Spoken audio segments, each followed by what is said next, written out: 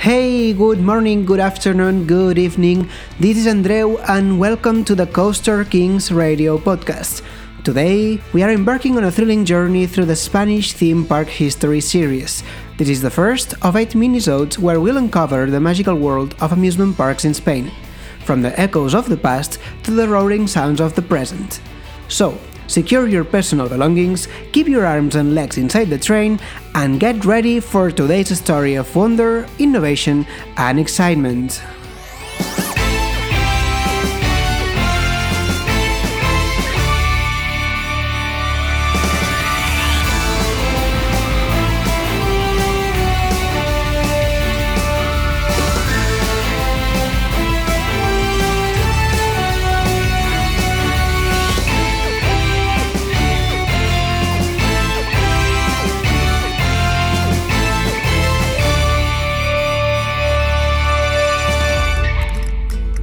For those of you who might be less familiar with Spain, let me give you a brief introduction to this vibrant country. Nestled in the southwestern corner of Europe, Spain is a country known for its rich history, diverse culture, and stunning landscapes. It shares the Iberian Peninsula with Portugal, it's bordered with France and Andorra to the north, the Atlantic Ocean to the west, and the Mediterranean Sea to the south and east. Spain boasts a varied climate, from the cool green mountains of the north to the warm, sunny beaches of the south. But did you know that the history of theme parks in Spain dates back to 1853? Yes, you heard that right.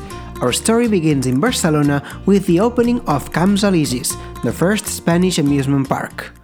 Imagine stepping into a world where roller coasters were a novel sight, where gardens were inspired by French elegance, and attractions brought myths to life.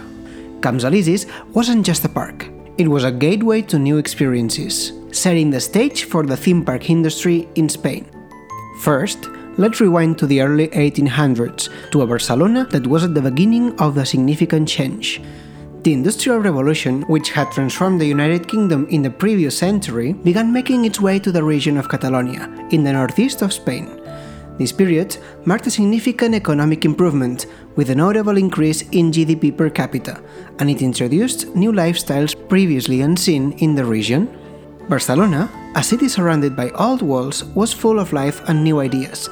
Textile factories emerged, representing the start of industrial development in the area.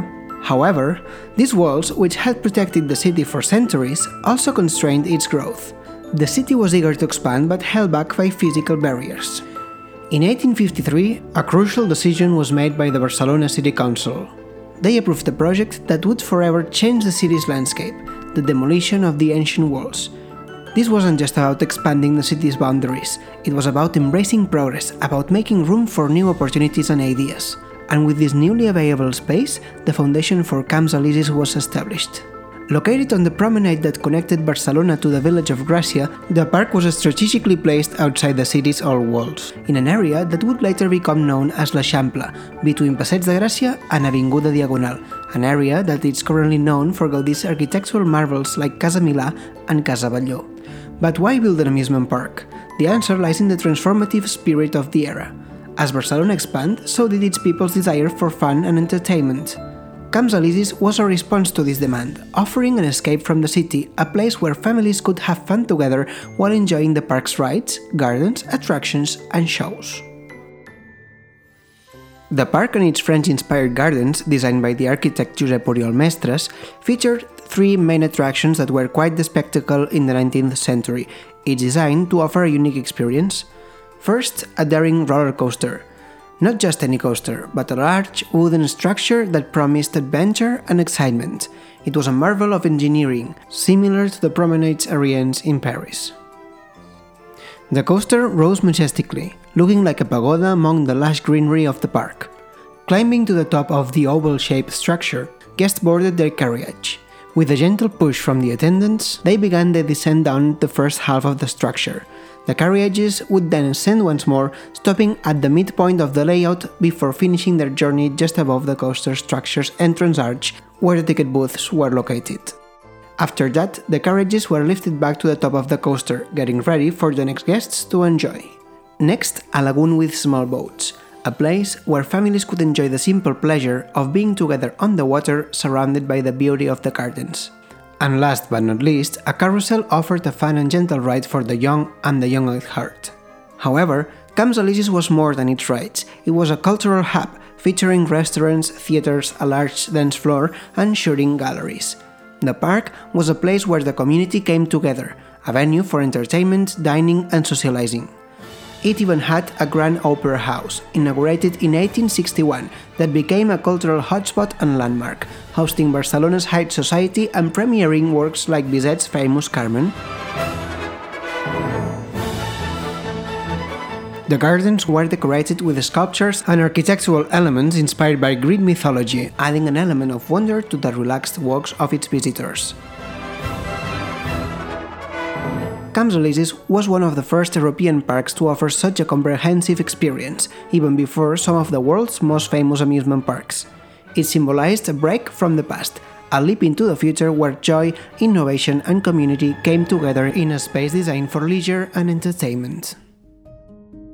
The end of Camps Elisis came with the urban development projects of l'Eixample district, led by the visionary urban planner Ildefons Cerdà. The park's closure marked the end of an era, but its legacy lives on. Today, a street named Passatge dels Camps Elisis is all that remains, a whisper of its past glory in the heart of Barcelona.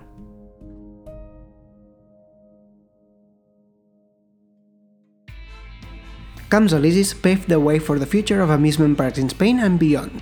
Its story is a testament to the lasting appeal of these magical places, where joy, adventure, and history come together. Before we wrap up, I'd like to quickly acknowledge the sources that help bring the story of Camps Elisis to life.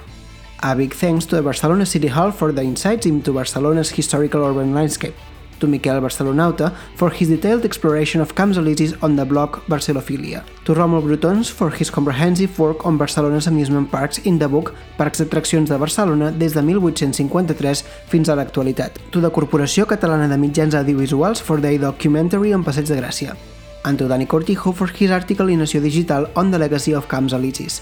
These resources have been invaluable in putting together the history we've shared today. I hope you enjoyed today's journey to the past. We'll continue diving deeper into Spain's theme park history in our next Minisode, in which we'll visit Tibidabo, one of the most charismatic and oldest European amusement parks that are still operating.